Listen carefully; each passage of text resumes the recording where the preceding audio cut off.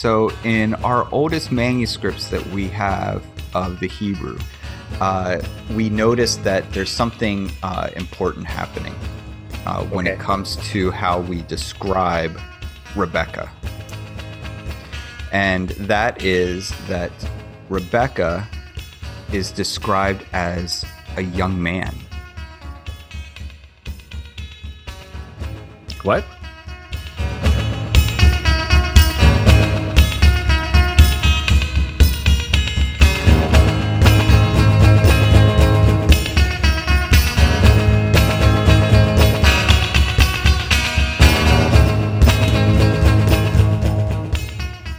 Hello, and welcome to Evangel Bros, your weekly podcast about biblical literacy, discipleship, and historical and cultural context. I'm your co-host, George Benson. I'm your other co-host, Don Sheaver. And Don, when we say biblical literacy, discipleship, historical and cultural context, what are we talking about? So biblical literacy is this idea of knowing the fullness of Scripture instead of just the bits and pieces that you prefer. And then cultural and context would be understanding what the first listeners may have understood the passages to mean. And discipleship is as simple as attempting to align our belief with our behave. Yeah, so that's what we're about here at Evangel Bros. We're not trying to proselytize you or anything like that. We're not trying to convince Speak you for yourself, George. Well, that's true. We're not really trying to do that. We're more about subverting that. We're trying to give you some new ideas, some new tools, and some new ways of thinking about the text. Excellent. Yeah. So we're continuing our series on the Torah readings, and this is week 5 that we will be discussing. Said that with a question mark? Yeah, because I got self-conscious as I was saying it. I think you should actually say everything with a question mark inflection at the end of your sentence. Thank you, Don. You're welcome, George. So this week we are talking about mainly Sarah and her lifetime, and there's a little field trip that one of Abraham's servants goes on to find a spouse for Isaac, and it's pretty interesting.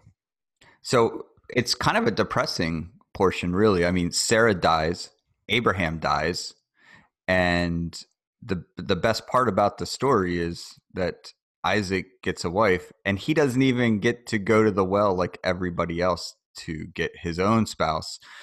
No, someone goes for him. I mean, how do you swipe right when you have to like travel all that distance? No, but yeah, you're right. That is like, although that's kind of what and we'll find this out later on, that's kind of what we come to expect from Isaac. I mean, Isaac is really kind of a wet blanket in this whole story. He's there because he's there. Yeah, I mean, he's rarely the centerpiece of any of the stories about him. Yeah, he is the driving force behind Rebecca being able to hear from Yahweh. You're giving spoilers, man. That's next month. That's next week. Spoiler alert. Well, we'll bleep all that out. No, but really though, I mean, like, so before we get sidetracked on all of this and start talking about next week's portions, what in this reading kind of jumped out to you? I was up till pretty late in the morning, just trying to. I mean, for me, the only thing that was really kind of fun, if I can say that, was, and I feel bad even saying fun, but it's when Abraham makes it to Sarah's body and we see ancient Near Eastern bartering going on. I think they call that haggling. Haggling, yeah. I mean, that's like, oh, okay, this is interesting. Yeah, I mean, well, there's a couple pieces there with the Sarah thing that might go unnoticed as well. Like, first of all, this is the only portion, I believe, and this is kind of like your portion week 5. Like, I lost confidence as I said it out loud, that is named after someone, and it's named after a woman. It's named after Sarah. And I think that, this is kind of an important thing to recognize, that we have a portion here. Abraham and Sarah both die, and this portion's named after Sarah. And so I think that's interesting. I also think it's interesting that she's the only woman in the Bible, at least in the Hebrew Bible, that her age at death is mentioned. And it's really interesting because she's 127. So, George, can you parse out at all what you might imagine 127, why that would be a significant number? Hold on. Let me think about this for a second. And by think, you mean let me Google it? No, I'm not actually Googling it. Nope. I was checking my calculator to see if it was divisible by 7. No, I don't. I have no idea. I mean, I think it's interesting that the question, you say that, and you're right. One of the things that comes to mind is, okay, well, how old was Isaac when the binding of Isaac happened? Like, how long were Abraham and Sarah actually apart for before she died? Like, you know what I mean? Know. Since she was, yeah. But anyway, keep going. So, what do you know what the Jewish mindset is on what a perfect lifespan is? No. So it's Moses's age at death, because they looked at Moses and said Moses was the most righteous, and so his lifespan reflects what a most righteous person's lifespan would be. Do you know how old he was when he died? 127. Close. He was 120. So close. So 120 years is like the perfect lifespan. Now, it's a bit anachronistic to read this back because we haven't even met Moses yet in this passage. But the rabbis read this and said that Sarah lived to be 120 plus 7. And so the 120 demonstrates the righteousness of her life, and the 7 represents the completeness of her life. Or the sacredness of her life. And so the 127, according to ancient rabbis and maybe modern rabbis as well, represents in some significant way something about what God thought of Sarah. So whether or not she was actually 127 is almost insignificant. It's another method of storytelling that we miss out on as Westerners, who just say, what a weird thing to write down. Like, who cares that she was 127? So there you have it. Yeah. Well, yeah, that is interesting. Okay. So we see that Sarah passes and Abraham goes, and he finds a cave, says he's a foreigner in the land, and he purchases a cave, the choicest area to bury the body of Sarah, for 400 silver shekels. I don't know that I noticed that it said it was the choicest area. Oh. It's 23, 10, 11 area. I see where you might have got that in verse 6, where it says, listen to us, my Lord. You're a chieftain of God among us. Bury your dead in the choice of our tombs. Not a man of us will hold back his tomb from you. Yep. But it didn't actually say she was buried there. Right, because it says, if it's acceptable to you to bury my dead from in front of me, listen to me and intercede for me with Ephron's son, that he'll give me the cave of Machpelah. Yeah, I just never, I kind of separated those two and didn't necessarily connect that he buried her in a choice space, so to speak. Excellent. Yeah. So that happens, and then Abraham leaves, and he makes the oath with his servant for his servant to go find Isaac a wife. Well, before we jump that up there, I mean, let's talk real quickly about the haggling, right? Because there's some important pieces there for us to kind of recognize, right? That they're offering to give it to him, and he refuses to let them give it to him, right? Yet rabbis say, if you don't allow someone to do good to you, then you're stealing their opportunity to serve you. Yet here in this situation, Abraham is refusing to take the land for free. And then he drastically overpays, like hugely overplays. Say that in your best Donald voice. He hugely overpays, and like a ridiculous amount. And so why do you think, George, that this is how this is recorded? Why is this important to for this to happen in this way? Honestly, I have no idea. I mean, we know that Abraham has the wealth, and this is his, if we're touching back on kind of what we spoke about in the first couple of weeks, we know that Abraham most likely really loved Sarah, considering he stayed with her for as long as he did, with her not being able to give him an heir. And in the culture at the time, that mean, he would have moved on to another wife.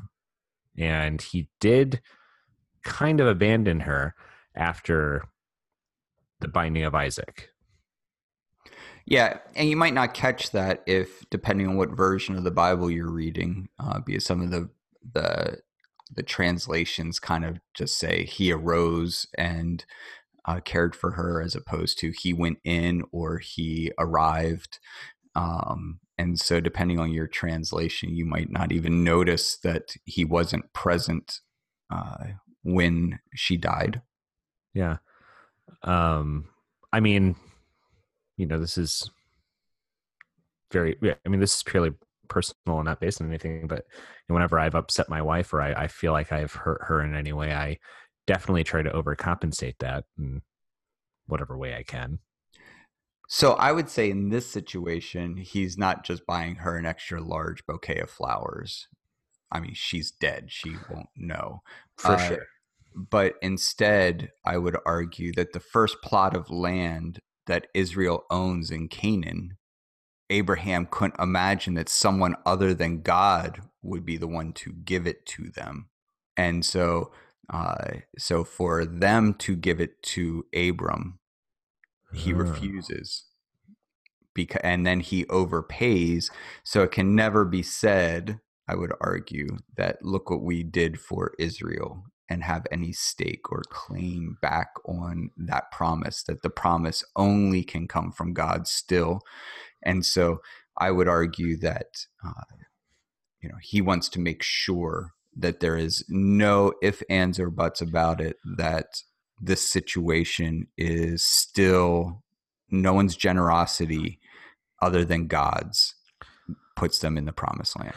Yeah, it kind of reminds me of when the king of Sodom wants to pay Abraham for, pay him like a tithe because he rescued Lot and all of them with his army. And Abraham refused the money, saying, the Lord told me not to accept anything from you because I don't want Sodom to have anything to do with saying that they helped Abraham get rich. Right. Absolutely. Yep. So. Yeah. All right. So we move on from there, and this is something I have a question for you on. Okay. Because it's been years since I've read some of these passages, and I haven't retained what I remember of them as well as I would have liked. So the oath that Abraham, and let me find the servant's name really quick. Eliezer. Thank you. Put your hand under my thigh. Yeah. The hand under the thigh. What is that? You know what it is. That's why you're asking me. No, I honestly, I was racking my brain last night because I didn't want to look it up, and I couldn't remember what it was. So biblical thigh, biblical feet mean. Oh, that's right. Why don't you just tell everybody that doesn't understand, Don? Why don't you, since you had a recollection Well, you're the one that has kids, so you've probably given this talk before, and I haven't. And I just don't want to mess it up. I've never had the talk with my 15-year-old son about how to have your servant grab your genitalia to make a promise to find a spouse for them. Thank you for telling our listeners. Dang it, you conniving co-host. Well, I learned from the best. All right. No, okay. But the significance of this in the ancient Near East, what, like, he doesn't, so what we've seen as far as oaths go, previously, we've seen the blood oath. Sure. Like, And we talked about circumcision last week. yeah, we did. And so really what Eleazar's doing is probably holding on to the circumcision. He's making a covenant that he will, because again, the circumcision represents fertility and descendants within covenant. And so Abraham is like, make me a promise that you will find my, the issue of my loins, Isaac, a bride, and carry on the descendants. So this moment here, so there's some people who feel really uncomfortable about the fact that this is a grabbing the genitalia of Abraham moment. But we're really kind of left with that's most likely. I mean, sure, maybe he put his hand under his actual thigh, but there isn't really much imagery there for what the reasoning for that would be. But we do have a history of understanding the Hebrew of feet and thigh, just basically appendage to reference genitalia. I mean, it's the Ruth and Boaz story where she goes in while he's sleeping, and it says she climbs under his robe and lays down at his feet. It changes that story quite a bit when you understand the imagery that's going on there, because as I often say, nobody has a robe that goes down below their feet, right? That's a tripping hazard. We wouldn't do that.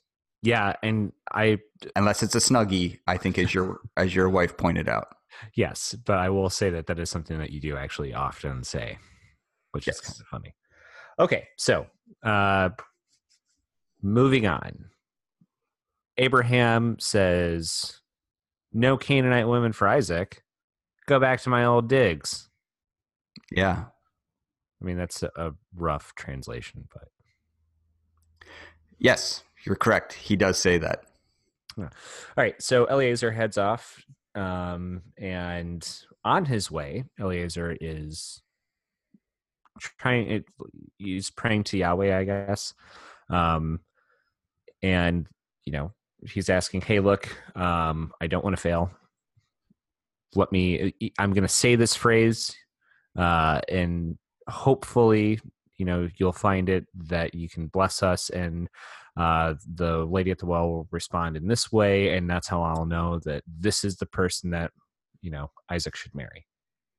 Right. So in this instance, we can kind of assume that it's Eleazar, but he's not actually named in this passage, right? We have to go back to, I think, like chapter 15 to find the head of the servants that is going to inherit everything if Abraham does not find a spouse for Isaac.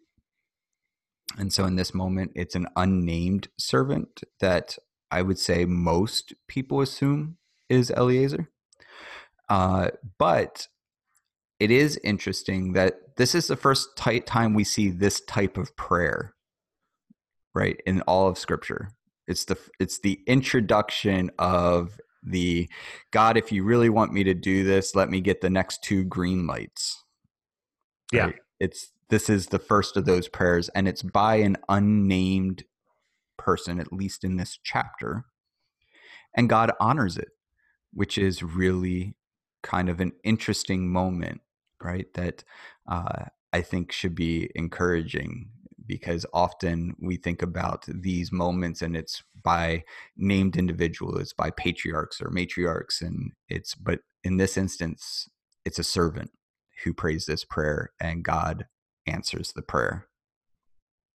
So one of the things in 24 that I think is really important is that, there's this long-winded section of the story being told at the beginning of 24. And then the second part of 24 is just kind of the retelling of everything that happened. And it's like, it's super repetitive.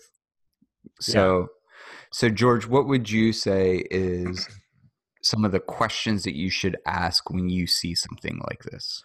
Where have I seen something like this before? Well, that's easy because it's at the beginning of the chapter. Well, I meant in the text. Yes. But you're asking about the repetitive nature of it, right? Or are you asking about what that text actually says? So whenever we see a repetitive text, what is it that we want to do with that repetitive text? Yeah. So one of the first questions that I would ask is, are there any other stories that I've seen this play out in? Okay. And so I'll just kind of cut to the chase on that one. It's really like anytime it's repeated, it's because it's important. Yeah. So why is it being repeated? Okay. What's different in the second telling than in the first? That's the main question. Yeah. Is there any differences in these? And sometimes we get glazed over and bored, and so we're just assume that they're the same. But the first telling and the second telling are significantly different in 4 primary ways. All right.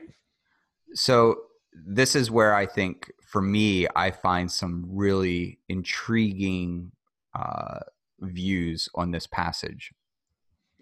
And my apologies if you can hear like a shushing sound in the background. Of course, at 9:30 in the morning while we're recording this, my neighbor has decided to power wash his driveway.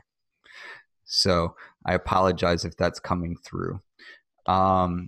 So one of the first things is that Abraham, you mentioned it, Abraham sends Eliezer to where? His hometown. The place where God called him out of. Right. So when Eliezer is explaining this to Laban, what does he say? Where does he say he was sent? But you shall go to my father's house, to my kindred, to get a wife for my son. So what's different? Abraham just says, go back to where I lived. Oh, yeah. Yes. Not to... But Laban says... family. But yeah, Eliezer says to Laban, and I'm just going to say Eliezer, even though it's an unnamed servant. But Eliezer says to Laban, I was sent to Abraham's father's house, which is the first. There's other nuances, but I'm going to point out 4. And I want to say that my understanding of this passage is this particular piece of the passage is deeply indebted to a website that I adore. They do some really cool teachings and stuff, and it's called Aleph Beta or Beta, and anyhow, it has some really interesting stuff on the website. And so I found this part of their conversation so compelling that I am pulling from them immensely. So I just want to make that clear. This is not in any way my original ideas here. Now, I would say that I do, on my own, always compare the differences between 2 passages. Their conclusion is what I find to be super interesting and compelling. So then the next piece,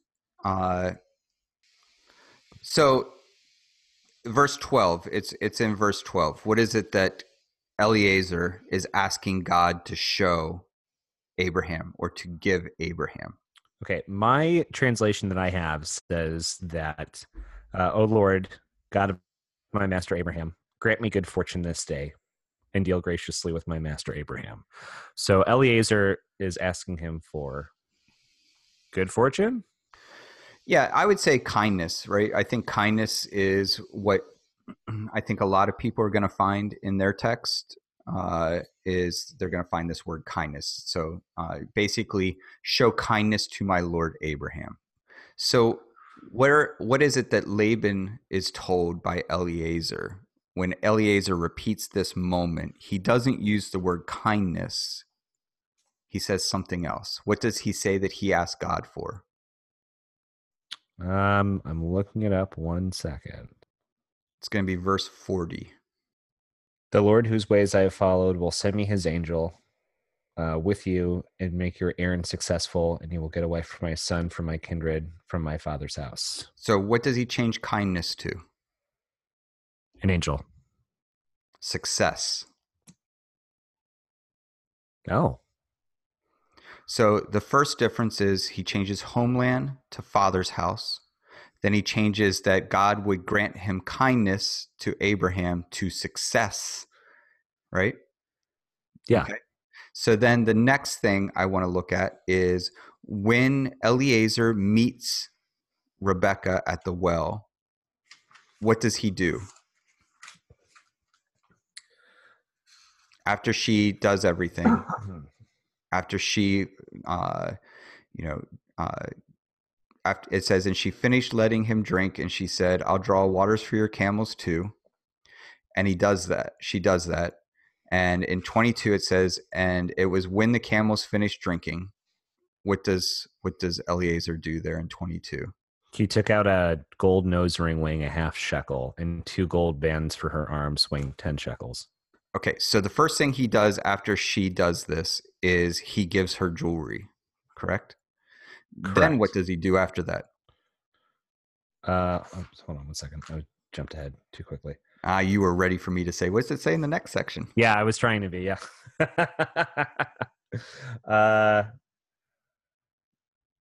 Okay, he asks, whose daughter are you?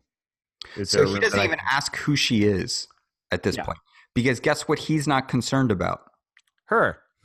No. He's not concerned about it being her Abraham's father's house. Oh. Because he just is trying to find this person. Yeah. And so he's not concerned about being Abraham. He knows he's in the homeland of Abraham. So to him, it was actually her that was important, not who she was a part of. Right? Because when she was demonstrated this act of service or servitude or kindness, if you will, to Eliezer, that's when he gives her the jewelry. It didn't matter to him whose family she was a part of. She was in the right homeland. Yeah. Yet when he talks to Laban, he says it was important that it be a part of Abram's father's house. Okay. So now when he's retelling this story, what's different?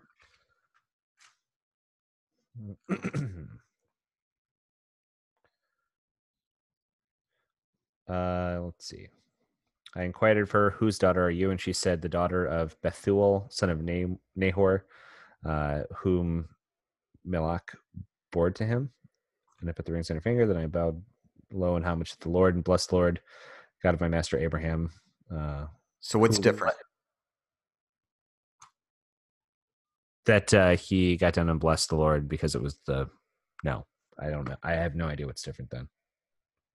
He asks who she is first and then gives her. Yeah.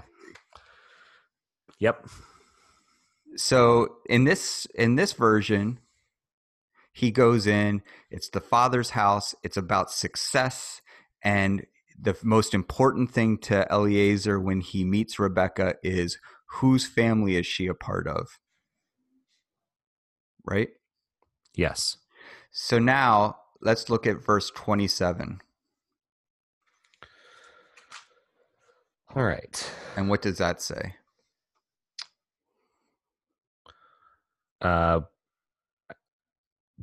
Blessed be the Lord, God of my master Abraham, who has not withheld his steadfast faithfulness to my master, or from my master. For I have been guided on my errand by the Lord to the house of my master's kinsman. Okay, so let me read my version Cool. because your version is cutting out some of the stuff in there that I think is going to be helpful to the listener. Yeah. It says, "Blessed be the Lord, the God of my master Abraham, who hath not forsaken his kindness and his truth toward my master." Okay.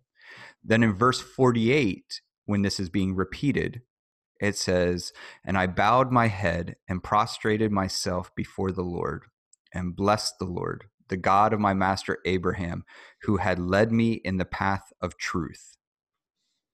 So, what is different?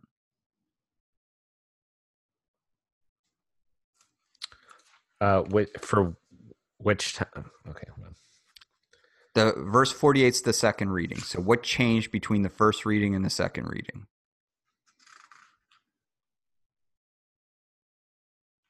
"Blessed be the Lord, the God of my Yep. master Abraham, who hath not forsaken his kindness and his truth toward my master." That's 27. 48 is, "Blessed the Lord, the God of my master Abraham, who had led me in the path of truth." Oh, that he's saying that he blessed God for showing him what he was meant to find, which was the somebody from his father's household. Whereas before, like he's saying that in 48, and before that though, he's just saying, "Hey, thanks for helping me fulfill this errand." Well, I think you're trying to get into it a little bit further than it is here, because it's just he simply drops the word kindness again. Oh, Right. So in 27, who hath not forsaken his kindness and his truth. And then in 48, who had led me in the path of truth. yep, So once again, when Eliezer is speaking to Laban, he drops the idea of kindness again. yeah. So the question is, why does Eliezer change all of these pieces? Right? Like, what happens between the first experience and the second experience? The first experience is, homeland and kindness and giving Jules first, and then asking who she is. And then it ends with kindness and truth. And the second one is father's house, success. Then it's who is she, and then the jewels, and then it's truth. Right? So something has changed in the way that Eliezer is deciding to tell the story. Right? Clearly, he seems to imagine that Laban values something differently than maybe his master Abraham values, right? Eliezer, who grew up in the household of Abraham, who has lived with and been a part of the family. I mean, Abraham basically calls him the person who's going to inherit everything, right? So there's a deep intimacy and relationship there between the two. And so when he's thinking about what kind of prayer he would say or what hopes he had and what kind of character he has when he reflects on Abraham, it includes all of this stuff of kindness and just generosity, right? But when he meets Laban, all that changes. And it seems like he's trying to say the things that will appeal to Laban. But the question is, why does Eliezer think that Laban would not be interested in the stuff that Abraham's interested in? Like, what in the text triggers this? What in the text tips us off to this?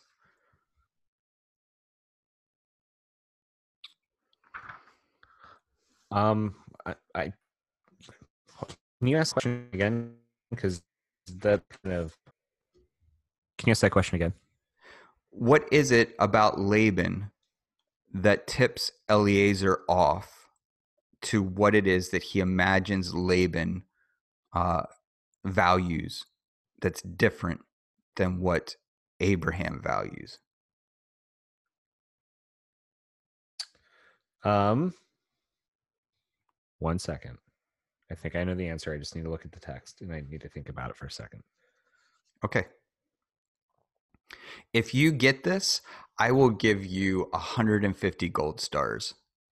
I This is such a cool device here. So do this, man. Get this because I will be so blown away. Okay. The only thing I can think of is he sees the okay. In this time you paid a dowry to whoever the head of the household was for um the the marriage, right? Right. Okay. Uh in 24 it says that Rebecca went to her mother's household, Correct. which stands to reason that the head of the household would probably be her brother. Maybe. I think her father's actually mentioned later in this story.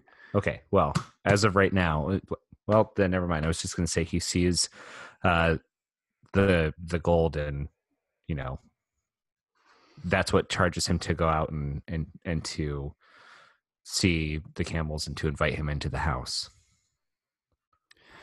Okay. So I think that's where I think that's where I would have gone absolutely. Ah, shit! I wanted those gold stars so bad. No, I didn't get any gold stars for this either, which is why it's so exciting to me because this to me is absolutely cool. All Okay. right. So in verse 31, this is Laban speaking.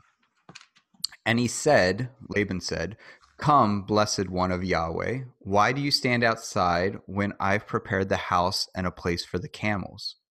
And then the next verse says, "And the man came to the house and unloaded the camels and gave straw and fodder to the camels and water to wash his feet and the feet of the people who were with him." Now, it's interesting because that Hebrew there for "and the man" in 32 is only used to refer to Eliezer in this passage. And so what it sounds like happens is Laban says, "Come, blessed one of Yahweh, why do you stand outside when I've prepared the house and a place for the camels?"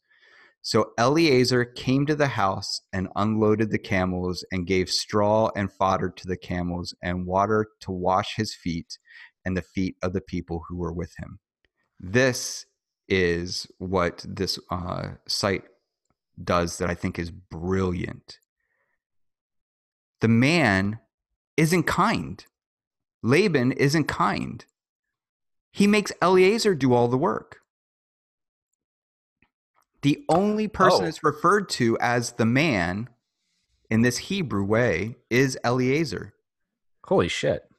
So he doesn't, the way we read it, it's as if Laban does all this, or Laban has his own servants do this. But that's not the case. At least not if the Hebrew is genuinely only pointing to, and you can look it up in the Hebrew, it's only referencing Eliezer when this word is used in this passage. And so the man here is Eliezer. So Laban says, I created a place for your camels. I prepared the house and a place for your camels. And then he leaves Eliezer to do all the work. This is really fascinating to me. And at this moment, Eliezer remembers or decides that for this man, what's important is success and lineage. Not Eliezer. Abraham values Eliezer, who's not of his lineage. Abraham values kindness and generosity, which is why Eliezer gives the jewels because the woman was kind, not because of her lineage.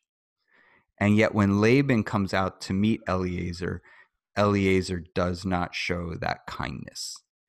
And so Eliezer recognizes that the way to this man's heart is lineage, success, lineage and jewels and truth, but not kindness. This is super interesting because what's really amazing then is that if this is the space in which Rebecca grew up, she doesn't reflect that. She meets Eliezer at the well and she offers to get him water and she offers to water the camel. She is the opposite of Laban, right? Laban is this unkind person, yet it's because of her kindness that makes her worthy to receive the jewels, not her lineage, not her success.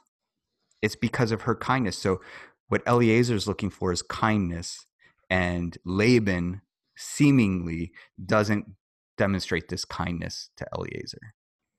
That's crazy. And we know, according to the next few sections, when we get up to Jacob fleeing and meeting Rachel and Leah, the type of person Laban is. So it's almost an insight. I mean, he tricks Jacob into having to stay for longer to work the fields and stuff, right? Because for him, what is important? Not kindness. No. Right? So this is an early insight into the character of Laban. That makes so much more sense why he does the veil trick then. Because if lineage and success is what's most important, then you must marry your oldest daughter off first. That's interesting. I hadn't considered it that way. Now I'm really excited to get to that passage. Well, before we get excited and want to jump along, we should probably finish this up. Well, there's some other pieces that's really important to notice about Rebecca. So in our oldest manuscripts that we have of the Hebrew, we notice that there's something important happening when it comes to how we describe Rebecca. And that is that Rebecca is described as a young man. What? Yep. I've never heard this before. So this is the power of Google. You can Google this for anyone who is concerned about this. That in the earliest manuscripts, Rebecca is called a young man. She's described in very masculine terms. I mean, to water 10 camels was quite a feat of strength and power, right? That she had the autonomy to invite this stranger back to the house. And then the family, Laban and her mom, say, well, let her stay with us 10 more days. And what does Rebecca do? She says, no, I'm going with him now. Yeah.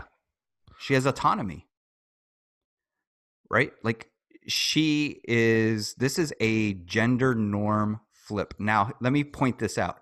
This is a gender norm flip for us, right?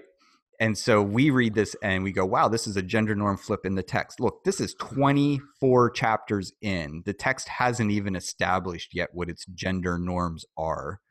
So our problem is we've assumed some gender norms and then we apply that to the text. But Rebecca is referred to in all of these ways that seemingly we only imagine that the men behaved in the text. This is significant because when we get to the next section, right, and this isn't too much of a spoiler alert because I think some of the things I want to talk about in the next section aren't going to necessarily be this piece of it anyhow, is that Rebecca is the one that God speaks to about the promise of Jacob and Esau. God doesn't talk to Isaac about this. God talks to Rebecca. This is the spoiler you gave earlier in the episode, right? That God actually engages Rebecca. Yeah. And Rebecca reflects Abraham, right? Rebecca is very much Abraham. She shows generosity to the stranger that wanders into her town. Right? She goes out and meets them and greets them and takes care of their needs, right? She behaves like Abraham. If there's anything being told in this story is Eliezer went to find a woman that had the character of Abraham. And she was strong and she was generous and she was kind and she was autonomous and she had agency. All these things that we are not expecting. And she is described as a young man. This is so interesting to me. Now, you're going to find that if you Google this, that the earliest manuscripts that had it, some try to argue that it was a typo, but it was a typo made a few times. And obviously there wasn't a typewriter, so it was a scribal error. But in the earliest manuscripts, they made a notation in the margins referencing the fact that it had been changed to young woman because it had said young man. And it eventually just became changed. They just changed it to young woman, right? But she reflects all of this power and stuff. And if you think about Jacob and Esau, both of them are strong and powerful. Yet we have this picture of Isaac. I think you called him a wet blanket. I did call him a wet blanket. We have this picture of Isaac where he doesn't exude a whole lot of confidence in strength and power. I mean, as an adult, his father, who was elderly, was able to subdue him and bind him to offer him. And, you know, he's fooled, he's tricked easily by his sons. You know, there seems to be this sense of weakness for him. And in fact, he seems so weak and fragile that he doesn't even go to find his own spouse. Abraham sends a servant to do it, right? Like, all of this is such a interesting setup for the next section of text. So for me, I find this to be really, really compelling picture of Rebecca. Yeah. I mean, I'm really excited to, I mean, I love the Jacob and Esau story. I think it's one of the most compelling parts of Genesis, honestly. And so now I'm really excited to read that with this new information at light. Yeah, I think it's important because it's setting Rebecca up. She's a matriarch. Yeah. Right? Like, she's a matriarch. She goes back to her mother's house, not to Laban's, not to her father's home. She goes back to her mother's home, right? And this is also important language. Like, what was it that they valued? And so there was a matriarchal picture that at least Rebecca embraces significantly. Yeah. That's fascinating. Okay. So we are getting close to time. Is there anything else you want to cover before we? You know, I don't really think too much that there is. The only thing I would say is just kind of a side note that, you know, not to shortchange Abraham's death and all this, but, you know, as just kind of a side note on that story of his death, is that Isaac and Ishmael are together in this story. Yeah. Like, they seem to be friends, or they seem to still be in relationship, which is fascinating because that seems to go against everything Sarah wanted. And to me, it's at least interesting that Ishmael and Isaac are there together to bury their father. Well, I almost wonder, you know, we see Abraham take another wife and have more children as well.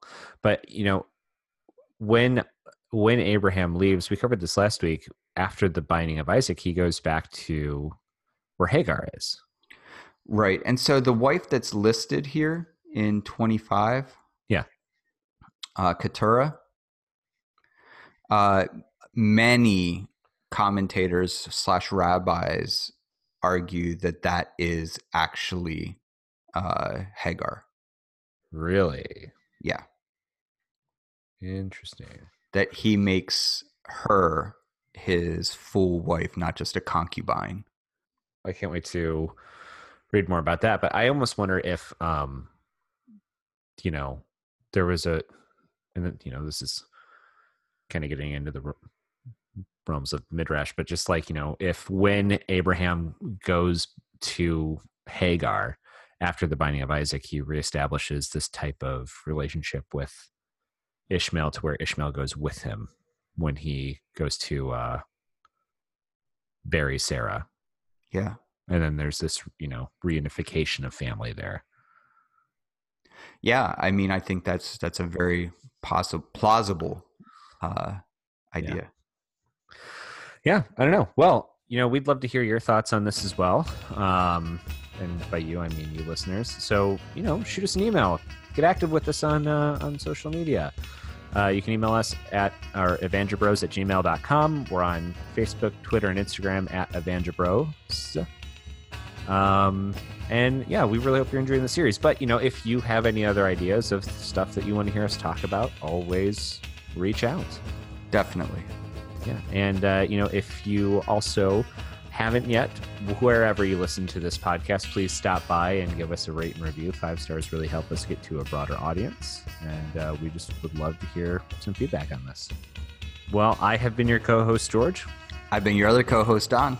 Have a great week, everyone. See ya.